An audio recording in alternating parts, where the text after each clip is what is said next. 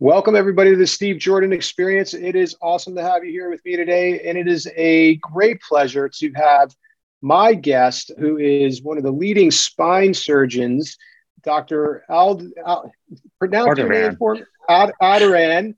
He is a spine surgeon, but not only a spine surgeon, he's an author of a book called Corporate Spine. And it's a book that he was telling me a little bit before we went online about some of the controversies within spine surgery over the past 20 plus years, that he has found a source as to why back surgery is probably not the best idea for you. And where I came from, I told him that I had back surgery in 2001. I had a microdiscectomy, L5S1, from a herniated disc that debilitated me. I was about 27, 28 years old, and I felt like I was 98 years old. It was successful for me, but it is often very unsuccessful for most people who have surgeries. I'm here almost 19 years later, fortunately, without pain, and I just have to manage it. But Doctor, can you tell us more about, again, your background, your history with spine surgery, and then get into your book, Corporate Spine, and then this controversy that you were sharing with me before we went online? Sure. First, I would like to thank you for inviting me. It's a great pleasure to give me a chance to express and explain what situation we're in terms of the spine care and the world of spine surgery, basically.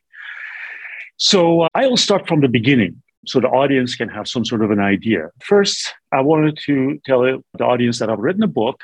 The book is Corporate Spine, and I talk about controversy in the world of spine surgery because the evidence shows something and we are practicing something completely different.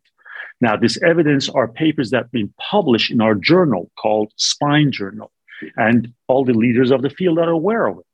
And for some reason that I would explain, my take of it, these evidence is being ignored, and we are practicing something that goes against the evidence.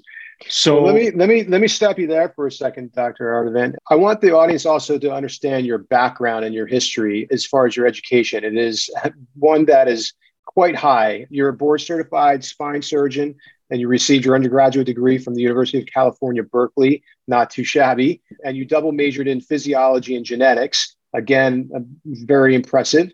You earned your MD from New York Medical College and completed your residency at St. Vincent's Hospital in New York City, one of the premier hospitals in New York City, where some of the most well-known, affluent people in New York City go.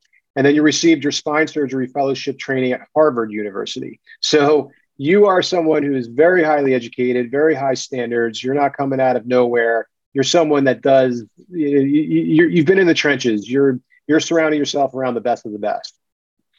Correct. And the other thing that I have to tell you that's much more important than the things that you mentioned is that I had an invention, that my invention won the Innovation Showcase in Congress of Neurological Surgeons in 2015.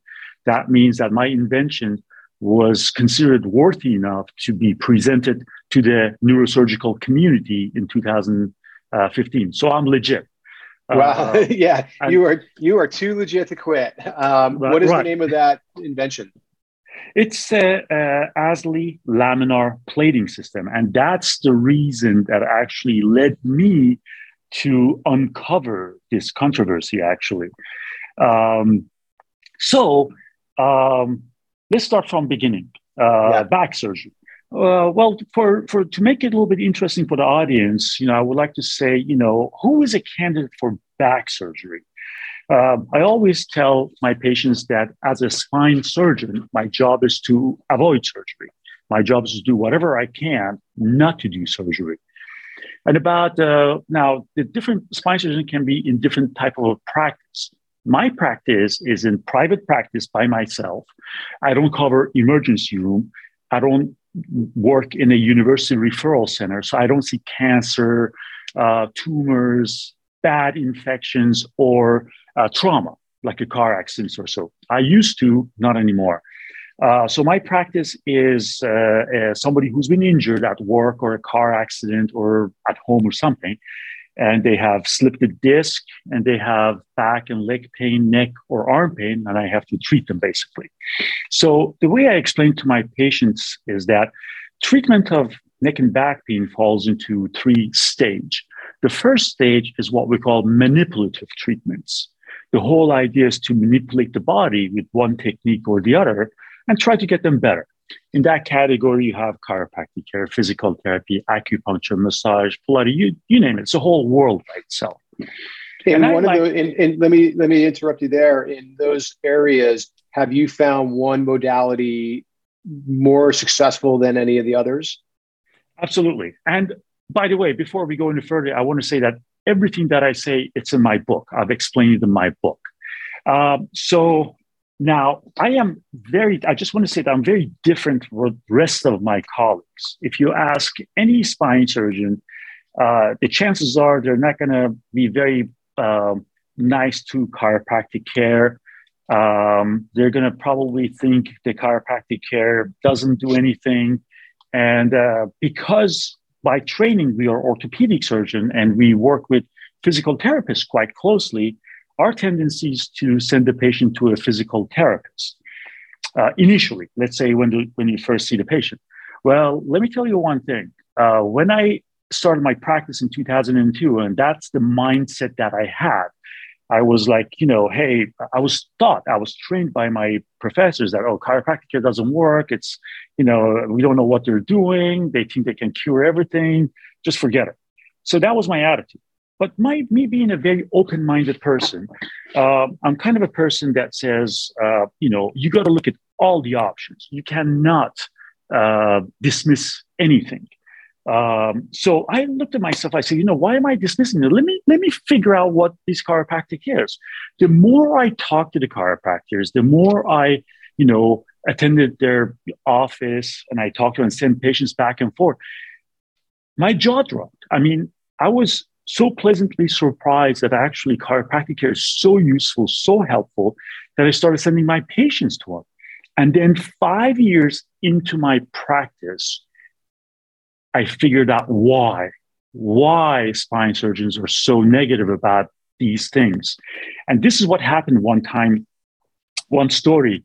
I was in San Francisco visiting one of my friends. And as I was leaving, I'll make it short. As I was leaving, his wife said, "Oh yeah, my back pain is killing me." I was like, "Wait a minute, tell me about that back pain." And she said, "Yes, she has a herniated disc at L4-5. And then my friend was a radiologist. So my friend jumped in and said, "There's no way I'm going to let her have surgery." I'm like, "Why?"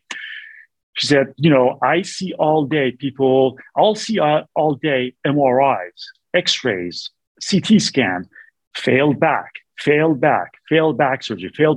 Oh, they're doing these all MRIs and stuff for failed back surgery. So I'm not going to let her do surgery." I'm like, oh my God, that's when it hit me. It was like almost like a lightning. It all came to me. I told him, I said, "You are sitting there because when the surgery is not successful, we order those tests. You're not seeing when the surgery is successful, you're not going to say, we don't order additional tests. So you're not going to see that part." And that's what kind of hit me. As a spine surgeons, all day, we see people who had other treatments like chiropractic care, injections or so, and they didn't get better. If somebody had chiropractic and got better, they're not going to come and see a surgeon for sure. So we are in a way biased by our experience in terms of what the patients tell us. And that's a very narrow, very limited type of an experience. So in my book, I make it clear that the worst thing you can do is tell a specialist, any specialist, what they, in terms of back care, what they think of other specialties. Because they see all day people who had the other alternatives and they didn't get. Because if they get better, why would they come and seek additional treatments, right? Mm-hmm. Yeah. So I always tell my surgeon friends that, hey, I have to protect and defend chiropractors with my surgeon friends, but at the same time, I have to defend surgery with my chiropractic friends, because my chiropractic friends, they think surgery doesn't work. and as I said, it's not a malicious thing. It's not a, ego thing. It's just, that's what their experience is. And that's not the correct experience. But overall, I tell my patients is that if the indication for surgery is pain, and that's about 97% of the patients that I see in my office. About 3% of the patients that I see in my office, they have a bad disc in their neck, that they have compression of the spinal cord. Once the spinal cord is compressed, we have to relieve the pressure. So in those situations, I have to tell them that we're going to do a surgery. We're going to have to do a surgery. Other than that, if the indication is for pain, then it's the patient that makes the decision to surgery or no surgery. I always tell my patients, if you think you don't need surgery, that means you don't need surgery. If you think you can't live like this, that's when we do surgery. Yeah. So for a patient to become a surgical candidate, two things needs to happen. One, a patient that has tried everything and has decided that this pain cannot live with this pain. They want to go to the next level. The second thing that needs to happen is that a surgeon can look at the MRI and identify a problem that they can fix with surgery. And that is a training that comes to us over the years, and I will explain it to you. And that's what I did when I had my back pain. I mean, I remember waking up one morning and could barely get out of bed and went to a chiropractor. And he looked at me and said, you're a little bit too acute right now. There's too much going on. I don't want to touch you. You need to get an MRI. I got an MRI later that day. 2 days later, the MRI was read. The chiropractor read it and saw that I had these herniated discs. And I then started to try to manage it myself. And then I went to a pain management specialist, what's the name of a doctor that does the injections? They do anesthesiologist or physiatrist? No, a physiatrist. A physiatrist, yeah. Right. A physiatrist who did cortisone injections. And I had 2 of those within a few week time span. And then I ended up having little reduction of pain. I was able to be more mobile, but I was doing rehab on my own because what I know. And then about 3-5 months later, it just wasn't getting any better. And it was limiting my quality of life.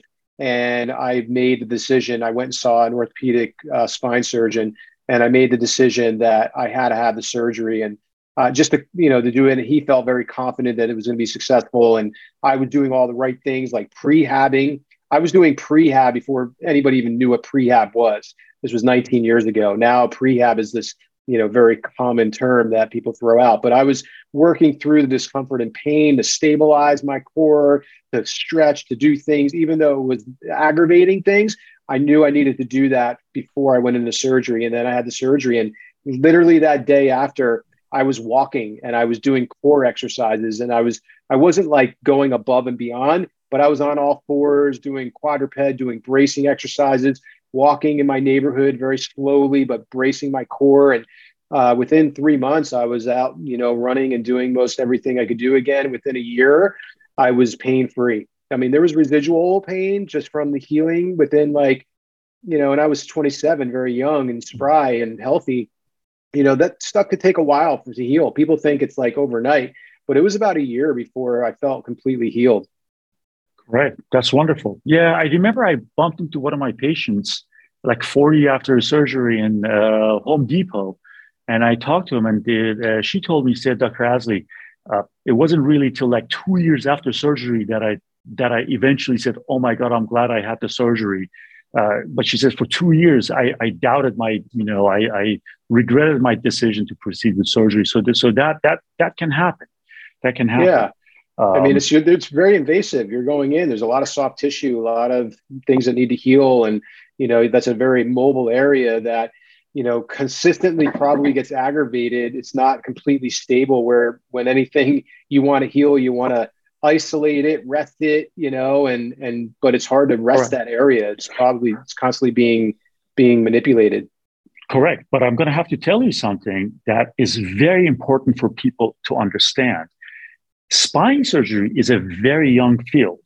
It wasn't until really the invention of MRIs that we could see these discs. So let's say the first MRIs became available mid-'80s. Well, the first MRIs, they were not very good quality. Let's say it took another 10 years to get better quality. I've seen some of the MRIs from mid-90s and they were like, okay, they're not even like good quality. I'm like, oh my God, I can't believe people did surgery based on these images.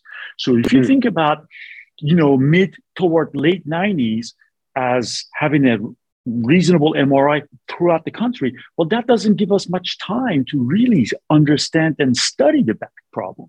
So that's the first thing that I need to my patients and audience to understand, that if you feel like you go to 10 different spine surgeons, you hear 10 different stories, or you get 20 different recommendations, that's because we're just starting to understand what is happening with the patient. So that's one thing. Two, overall, to make it easier, I divide my patients into two categories: simple and complex. Simple if they have one or two discs that are bad. Complex if they have three or more. Why? Because if they have one or two discs, the problem is a localized problem. It's no problem. And those are the patients that they don't do very well with surgery. People who have one or two discs that are bad, they normally do well. The surgery is good, successful, and I'm pretty sure that's what the condition was for your condition. Yeah, it was. You see a problem, you go fix it, and the patient is great, does really well. However, when you have three or more discs that are not good, these are the people that they might need surgery and then another surgery and then another surgery. But here comes the situation. Everybody expects to do one surgery and say, hey, I got to get fixed. Well, yeah, you can think about that on people they have localized. But if people have regional problem, like the discs that are just not good quality, well, unfortunately, it's not a realistic expectation of a surgery to just fix them. So in these situations, you're talking about managing the patients, kind of a walk-in throughout their lifetime, and maybe a stage surgery. Sometimes I tell in my book that stage surgery is not a bad idea. It's not a bad idea. Instead of doing one huge surgery, do it in two stage surgeries. So if there's a problem, you can figure out what the problem is, as opposed to do big one surgery and then send the patient. If there's a problem, send them to pain management, and nobody can ever figure out what the problem is. So these are the things that I really believe spine surgeons haven't done a good job in terms of educating public what we're dealing with, so they can understand, hey, what's going on. For example, one of the things I tell my patient is that, yes, we do have an MRI. MRI tells us where could be the damage, but there is no correlation between how the discs look and how bad the pain is. Or the other thing is that, we don't have a test to tell us where the pain is coming from. For example, I'll give you an example. About 7 or 8 years ago, I had a patient that was a nurse at my hospital. She came to see me. I had an attitude, not exactly like this, but I had this confident attitude that, don't worry, I'll fix you. She had a very bad disc in her neck between C5 and C6. But I wasn't that cavalier. Of course, I explained to her, all the regular stuff, that don't get the surgery, but if you have to get the surgery, that's fine. These are the risks and benefits and stuff. Well, I did the surgery. She didn't get better. I was like, uh-oh, she's a nurse at the hospital. What do I do? Oh my God. So I followed her and she stuck with me for a year. I sent her to 3 different spine surgeons for second opinions. All 3 said, Dr. Aslie did the right surgery. Sorry, this is it. We don't know. You're stuck with this. Well, after a year, I told her, look, there's another disc below the C5-6, between the 6 and the 7. It doesn't look bad. There's a one little tear. And the way you behave, where the pain stuff, it could be that disc. But God forbid, I don't want to talk about another surgery. God forbid, if you do another surgery, you're not better, I won't forgive myself. And I know you're going to be very upset because you've had 2 surgeries and you still have the pain. So I cannot talk about another surgery, but that's your decision. This is your body. You need to make that decision. She came back to me after a month. She said, I can't live like this. I'm going to take my chances. So I did the surgery on the lower disc. That wasn't bad at all. And all the pain went away. Wow. So this is a very well-known fact. You can ask any spine surgeon, they'll tell you that. You can have 2 discs next to each other. One of them looks horrible. The other one, barely something there. Well, it turns out the one that's not bad is the source of the pain. Why? What we know, what we understand is that it's not the damage that causes the pain. It's the body's attempt to repair the damage that causes the pain, which is inflammation. So it's the inflammation that really causes the pain, not the damage. And that's that's why you have good days and bad days. You know, the MRI doesn't change. You have a good day, you're going, then you do something, and most of the time it's lifting. You do something, and then you're bad.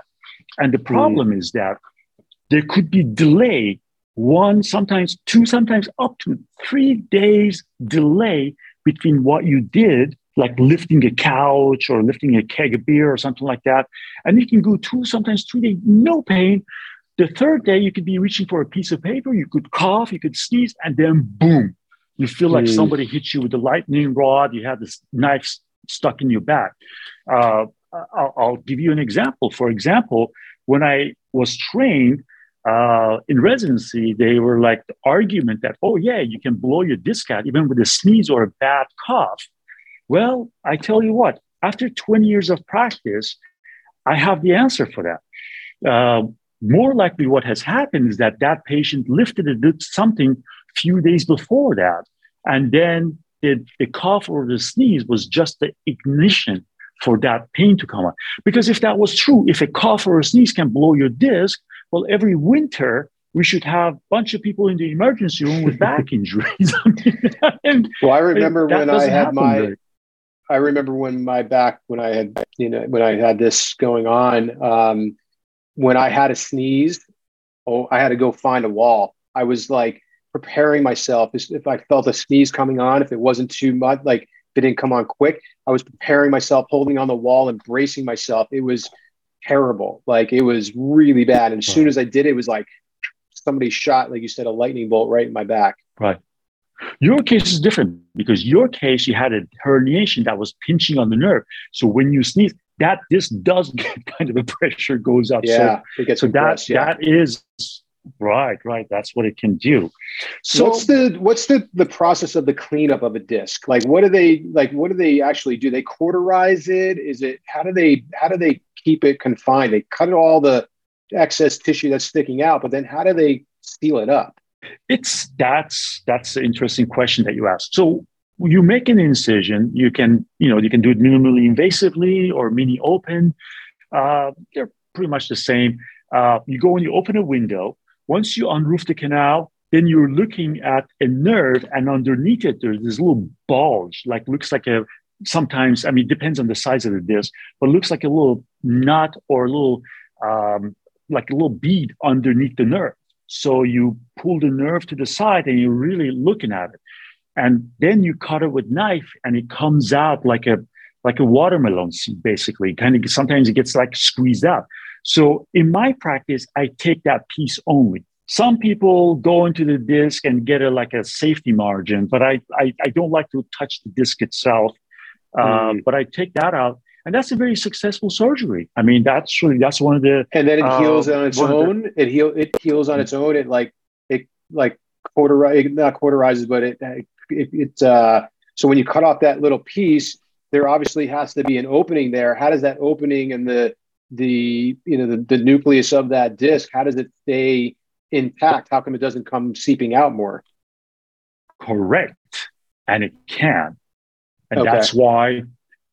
We don't have a technology to patch that disc. We just don't have it. We've tried different things. There's been different companies making a little mesh that you can tack it down, stuff like that. But we don't. That stays open. And what you said can happen. Patient can re-herniate it. But overall, the results are good. When the patient has back pain, you got to understand, a disc can cause 2 things. One is the back pain. The other one is the leg pain. The leg pain, if the patient has leg pain, not much back pain, these surgeries are very successful. But if the patient has back pain, that's where we are having difficulty treating. The back pain is what is the most difficult treatment. And So if the patient continues with back pain, then you're going to have to go back and fuse that disc. Means that basically you have to go from the front and the back. You have to go in most of the times from the front, take that disc out completely, put a prosthesis, put a spacer where the disc was, and jack that disc space open again. So you restore the height and you unpinch the nerves basically. And you basically turn the two bones that are moving against each other, banging that disc in the middle, you turn into one bone, eliminating motion and eliminating pain. And that's where our story begins. Let's go into the book and let's go to your story. Sure. So one of the most common surgeries that we do in the world of spine surgery is a fusion surgery. As we discussed, if the disc between the bones have gone bad, causing back pain, we have to fuse the two vertebrae. And if it's like a 1 or 2 level, this patient does great. Actually, they have a chance of getting a brand new back. If it's more than like 3 or 4 discs, that's when we have to tell the patient, look, we're going to do this surgery, but you are going to end up in pain because the surgery is a controlled trauma. The surgery itself introduces quite a bit of scar tissue and disease process in a way to the muscles around their back. So I have to tell these patients that, look, we're going to replace one pain with another pain. So the question is, well, what does that mean? Pain with another? It's like, yes. And trust me, we call that a success. Why? Because the pain before the surgery is a sharp stabbing pain that patient just cannot tolerate. I mean, you'll just take your breath away. And no pain medication can help it. But that pain is being replaced by another dull, naggy pain that can be managed by some exercise, by some, pain medicine or so. So it's manageable as opposed to completely like your arm being chopped off or like being stabbed in the back or something like that. And that's, the patient needs to understand that, look, they're not going to get a brand new back. And they might need some further surgeries, and that's what we have to do. So anyways, so the fusion surgery, we started doing these surgeries right around 70s and 80s. What we found out was that there was a good number of patients they did not fuse. We would go in, put the prosthesis in, put some bone graft, hoping that the bone graft will turn into a solid bone. Where about 25% of the patients, so 1 out of 4, did not fuse, did not heal it, which is part of patients' biology. Then we figured out, okay, wait a minute. We are all, to become a spine surgeon, you can either become an orthopedic surgeon, then do a 1 year of fellowship in spine surgery, or you can become a neurosurgeon and then become a spine surgeon. I am orthopedically trained spine surgeon. So I became an orthopedic surgeon 5 years, and then I did 1 year of fellowship and became a spine surgeon. Well, we had learned from orthopedic surgery in 60s or so that the best way of healing the bone together in the extremity, in the arms and legs fracture, is to hold them together in a rigid fashion with screws and plates. They call it AO technique. AO, like capital A and capital O. They call that AO technique. AO technique is basically rigid fixation of bone ends so they can heal back together again. So right around... Makes sense. It makes sense. Seems like very logical place to be. So right around 1985, a group of surgeons from France, actually, they figured out a way to put a big bolt, a big screw that is inserted from back to the front through this column of bone we call a pedicle. So 2 screws, one on each side, they get inserted into the vertebral body from back to front. And these screws have a tulip, have a head that can accept a rod. So if you want to fuse, let's say, 5 vertebrae, you put 5 screws on each side, and all of these have a head that can accept the rod. So you put a rod between these 5 screws, tighten them, and those 5 vertebrae stay immobilized till the fusion solidifies. And then you put bone graft and hoping that bone turns into a solid bone. Well, that got presented in 1985. And when the surgeons in America saw that, they said, this is what we've been waiting for. This is totally in line with what we learned in fracture healing in orthopedic surgery. So they started doing this. Well, initially, the results were not good at all. There were many lawsuits. There were about 7 lawsuits against the manufacturer of these screws called Medtronic. There were actually lawyers not only sued the manufacturer, but they sued the doctors too. There were 500 lawsuits against North American Spine Society and the American Academy of Orthopedic Surgeons. So in the early 1990s, in 1993, a surgeon called Dr. Zedeble published a paper that was authored by him only that said these screws work beautifully. His paper showed that people who did not get, you do the surgery, you do the fusion, then you have a choice. You can either add the screws or you can just leave the screws out. So he was able to show that the people who got the screws, they did far better. They had a very good number of people returning back to work. The pain was gone in most of them. And the people who did not get the screws, they didn't do well. So from that paper on, screw became the standard of care, basically. So everybody, to this day, everybody gets a fusion surgery in the lower back, they get these screws, okay? So you're with me, right? Totally, yep, so, with you. Right. So here comes me. I started my practice in 2002. By 2010, I was starting to ask questions in terms of what we do. Why are we doing these things? What we're doing, what we need to do, basically. So I realized that, or the whole world of spine surgery realized that we have a problem with screws. Now, a vertebral body, the backbone, is not a solid block of wood. It's not like a brick. It's like a shoebox. The outside shell is what we call cortical, but inside bone is a spongy bone we call cancellous bone.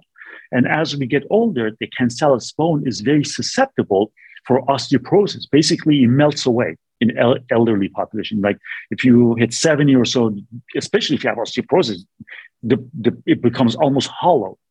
So we had very difficult problems, especially with the aging population. We were heading into trouble, basically. So I set out to invent a device. So I invented a device, and it was a flat plate that sit against the lamina and used composite straps to wrap around the lamina. And then I built a clamp into the base of this tulip. So imagine, I have it actually, I'm showing it to you right now, but the audience, if I can explain it to them. So it's a flat plate that sits against the lamina and has a tulip that sticks out of it. In the base of the tulip, there's a clamp. So the composite straps wraps around the lamina, goes under through this clamp, and it gets tightened like a zip tie. Then the screw on top of the tulip gets tightened, and the clamp clamps the strap. So this device holds on to lamina. Lamina is a cortical bone. Lamina is one of the strongest bones in the body. And if audience have any problem in terms of what lamina is, in my book, the first chapter, I explain the anatomy of the spine. So I explain what lamina is, what pedicle is, and all that stuff. So lamina is part of the vertebrae that's a cortical, flat bone, solid bone. When you age, it doesn't get affected. So I knew that this is the bone. This is the key to immobilize the spine. So I invented this device. Actually, my device won the Innovation Showcase in Congress of Neurological Surgeons in 2015. Yeah, then you mentioned that in the beginning. This is the one that you were saying about, yeah. Correct. Then this what happened. By 2016, 2017, I started developing, as I was developing the device, I started having some problems. So I said, well, let me see how the screw has solved this problem, or what they're doing in terms of the screw. So I started looking at the literature, and what I found in the literature was just flat out terrifying. So I went back and I looked at the articles about the screw. What I found was that after the paper that was published in 1993 by Dr. Zedeble, so he was the only author, 6 other multinational, multi-center papers got published in our spine journal. So not like some crappy thing in some other book and stuff. No, it was in our spine. Some of them won awards, Volvo Award winner. And these 6 papers said that the screws don't work at all. Screws don't increase fusion rate and do not improve outcome. That was shocking when I saw that. I was like, wait, what is this? And I did my research over and over and like, no, that's true. All these papers says it. So I said, you know what? Let me look into this paper in 1993. Let me dissect that a little bit better. And the first thing that I found out, it was shocking. If I tell the audience, if you Google Zdeblek spine fusion, you'll see this article. You will notice that this article was published in 1993. As of today, that I checked it right before this podcast, it's been referenced in 1,106 articles.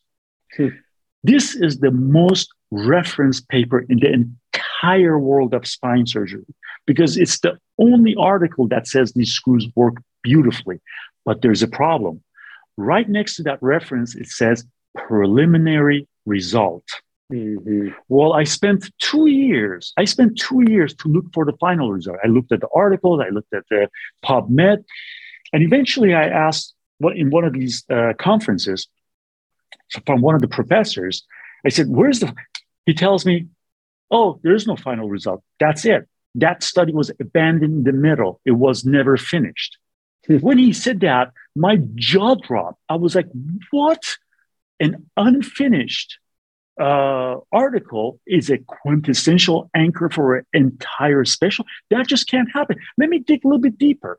So I start digging deeper in terms of Dr. Zdeblek, who he is. Now, everything that I'm saying is in Google. This is not some conspiracy theory. What happens is that company, manufacturing company, Medtronic, had 7,000 lawsuits in 1993.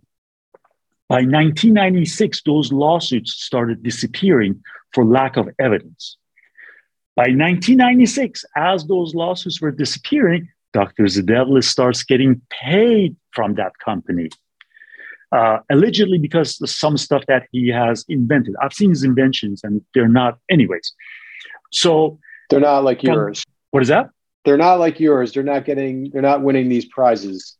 No. It's just like other versions of a screw or other versions of a spacer, basically. So what I'm trying to tell you is like, as those lawsuits were disappearing, he started getting paid from that. From 1996 till 2004, he got paid $34 million. So I was like, wait, well, that's not right. Let me see a little bit more. And this is all the information that I'm saying has come from an investigation from the United States Senate. So you cannot question the source, basically. So by 2005, like 2004, 2005, the Medtronic put him in charge of another important study. Very important. This was a study about a bone graft substitute. We get the bone chips and put it between the two vertebrae, try to get into a solid bone. Well, where you get that bone becomes a problem. So we wanted to have something that we don't have to go hack the bone out. So kind of a bone graft substitute. They came out with this hormone. We all have a bone morphogenic protein. Anyway, so they gave this study to Dr. Zdeblek. Guess what? He published the paper in 2005 saying that this stuff works great. This time he got caught by United States Senate for falsifying his results. As a matter of fact, United States Senate did an investigation to all of his studies and the communication between him and the Medtronic, and they found that they came to conclusion. This is the United States Senate came to conclusion that paper that Dr. Zdeblek published in 2005 was not written by him, was written by the company's marketing department. Both of those guys, this is all in my book, both of those guys, they said, oh, we denied any wrongdoing. But this is something, a conclusion from United States Senate. So I was like, wait a minute. So here we are, 6 multinational, multi-center, award-winning paper says that these screws don't work. And only one paper done by one man, which was never finished, done by one man who has been proven that he alters his results. What is going on? So I started thinking. It took me 3-4 years to come up with the answer. But for 3-4 years, and of course, audience might ask me, because that's what everybody asks me. Do you use the screws? Absolutely. I use screws every day. I do these surgeries because it's the standard of care. I'm not going to start practicing my own brand of medicine. I'm going to go, but my goal is to change the standard of care. Mm-hmm. 2, did you bring this up with the leaders of your field? Absolutely, I have. I am not just writing this paper. I'm not just doing this podcast. I go to conferences twice a year. I have ambushed these professors, so-called leaders of the field. I have chased them. They have cussed at me. They have run away from me. They know me. And I brought this. And some of them, don't get me wrong, some of them are like that, but most of them are very, very nice. They're professors, professionals. And I brought this question. I'm like, how do you explain this? And this is what they tell me without, they all say the same exact thing. We know that to this day, we have not been able to show with research that these screws work, but we know that they work and we will in the future. And I was like, wait a minute. Every time you fail to show that something works, you've just shown that thing didn't work. These are not two separate events. Mm-hmm. You've clearly shown that the screws don't work. So what is going on? I was like, so let me ask you something, Doctor, that maybe I'm sure the audience is thinking is, you use these screws as you just confessed there.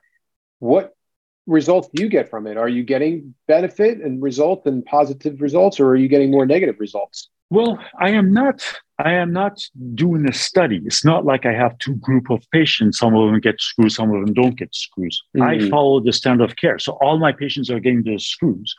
And what's the outcome typically? I mean, are it mostly positive? Outcome is always typical. If they have 1 or 2 discs that are bad, the results are very good. Patients so based on what you said. Okay. Right. And if they have 3 or 4 more discs, then those are the people that they do not so great and they have residual problem, and then you have to follow them. But what I might argue is that may not come from the screws. It's coming from other like you said, the trauma to the muscular system and other systems near and at that area of local displacement. Correct. I need to make audience and you understand that this is very important for you to understand. Yeah. The spine research doesn't say, those 6 papers that got published don't say that the surgeries don't work. No, the evidence, the study so far is overwhelming that the spine surgery does work, except these papers are saying that we don't have to make it that much more expensive. Mm-hmm. So the surgery fusion works, discectomy works, but we don't have to make it so expensive. So adding the screws doesn't add anything to the benefit. That's what it says. I see. Okay. So it doesn't say that the stuff doesn't work. What we do doesn't work. No, spine surgery works. We're going in the wrong direction, except that what we're adding, the screws, are not making a difference in terms of the outcome. That's what the research is saying. So this may be in your book, but coming to a close in kind of the conversation, because we're getting close to our time here. Where do you see spine surgery in the next 5 years? Where would you like to see it? This is my goal. I had to answer that question. I spent 3 years to answer that very same question, and it hit me. We become orthopedic surgeons. We study 5 years to become orthopedic surgeons. Then we did only 1 year of spine surgery, and then we became spine surgeons. Well, that's not enough. We learned everything we learned from orthopedic surgery. We applied that knowledge to spine surgery. We should have never done that. Spine surgery was never meant to be a subspecialty of orthopedic surgery. It's almost like learning like the Newtonian physics and quantum physics. Newtonian, if you want to build a house, you can use Newtonian. But if you want to shoot a rocket to the moon, you have to use quantum physics. That's exactly what I'm getting at. What worked for general orthopedics is not going to work for spine. Why? For example, this is what I tell my patients, or the concept of rigid fixation works in extremity because you can eliminate gravity. If in the arm you have a sling, in the leg, if you have construct that's not very strong, you can put the patient on crutches and get them non-weight bearing. In spine, you cannot eliminate gravity. You cannot suspend the patient in the air for about 3 months. So the device that you have has to have some sort of a give, not rigid. I don't call it flexible, but I call it reactive. We have to have new set of devices that I call it reactive rigid fixation. The concept is no different than building a high rise in San Francisco in an earthquake zone. You don't make the high rise stiff. You make it a little bit flexible. So if there's an earthquake, it can give and dissipate the energy as opposed to cut out and fall down, and just the same concept. So what I would like is that spine surgery should be a specialty of its own. It needs at least 5 years of training and not just some afterthought. Spine surgery was never meant to be a subspecialty of orthopedic surgery or neurosurgery. That's what I'm trying to. So we got it wrong from the beginning. We should have never applied what we learned in orthopedic surgery to spine. So when you say that, so you're saying the curriculum is in the universities is where you need to start. Like that's, in the postgraduate studies, that's where you should begin to transform the way that you do surgery. Not necessarily the techniques, but where the education starts and then how it's followed through. And you're always going to have, one university is going to be different from another university. Is there a standard of care through all the different universities, or is it one? No, right now, what I went through, I did 5 years in orthopedic surgery, and my exposure to spine in that 5 years was very minimal. Then I did only 1 year of spine surgery, and then I started practicing as a spine surgeon. That's just not enough. After 20 years of practice, I'm realizing that was nothing. Spine surgery is so complex.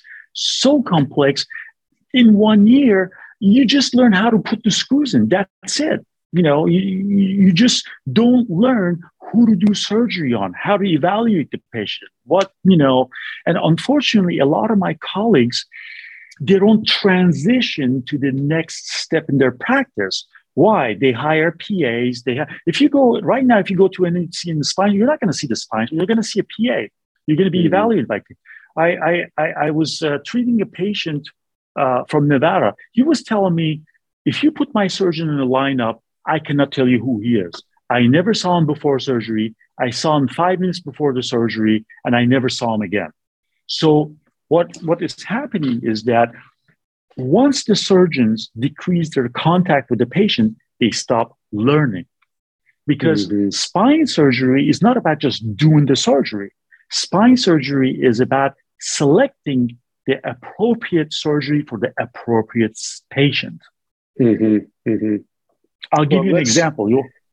I actually have to get going. I have an appointment right now, but I wanted to just finish. Like, if somebody's experiencing back pain right now, it's debilitating. A lot of times people don't know where to go. What would you recommend as the first kind of point of care? Would you say go see an orthopedist or somebody like yourself, and then you're referred out? Sure. I really like the chiropractors. They're almost around. If you can get a recommendation. I do too. I've had success with chiropractic as well, and with myself and my clients. Yeah. I love chiropractic. As a matter of fact, I tell people that I rather chiropractic over physical therapy. Why? Because in physical therapy, you have to put the patients in a large range of motion, try to stretch those ligaments, and patients just cannot tolerate that. So chiropractic care with manipulations, they got the upper hand of stretching those ligaments and decompressing the area. So how do you choose a good chiropractor? I don't know. If you know a recommendation from a friend, that's helpful. If not, just walk into your local chiropractic office and try them. Give them a shot. Try it like 2-3 times. If it helps you, if you like what they do, stick with him. If not, you can go to another chiropractor down, a few blocks up. So I really like chiropractors, and I back him. Just like anybody else, any profession, you have good ones and bad ones. Any profession, in the spine surgeons have good things and bad ones. But I think that I will definitely start with a chiropractor. Awesome, great. Well, Doctor, I appreciate your conversation. I appreciate your passion and education and knowledge, towards this area of expertise. I know for one that, you and the spine surgeon that did my surgery saved my life. Literally, I would have done anything to get out of the pain that I was in. And if you've never experienced back pain, it is debilitating. It is just, you think about it all the time. Your normal body functions don't work the same. I couldn't poop normally. I was, like I said, was sneezing. I would hold on. My sex drive was completely lost. Anything that I did was exasperated. I couldn't think about moving normally. And it was always on my mind. Pain became a constant conversation within my mind and my subconscious mind. I had to get out of it. And you guys did an awesome job, and I'm grateful for that. So I applaud you for the work that you continue to do and the help that you provide for others that are in pain, because it feels great to be out of pain and live pain-free, even 19 years later. So, yeah. So thank you for your work, and thank you for your welcome. Thank you. I'm trying. Yeah, well, you're doing a great job. Your commitment to, raising the standards. We need more people like you in every profession. That's what I'm doing in the health and fitness and wellness industry, is raising the standard of care, raising the standard of awareness. And you're creating an awareness for people so they can better educate themselves. And as you said, they can make the choice, right? That's where it all boils down to. Can I just say one final thing? Please. Yeah. I just can't understand how this paper that was published in 1993 and was referenced by 1,106 articles, nobody even raised the question, where's the final report? It just baffles me. It's just crazy. Am I the only one that comes along and say, hey, what's going on here? It's just, anyways. But what I want to tell public is that we are going in the right direction. We do have inventions like laser drilling, different materials, 3D printing. We can make appropriate devices for the spine. So we are definitely going in the right direction. We are learning quite a bit from back pain and generators or so. So future is very bright. Awesome. Great.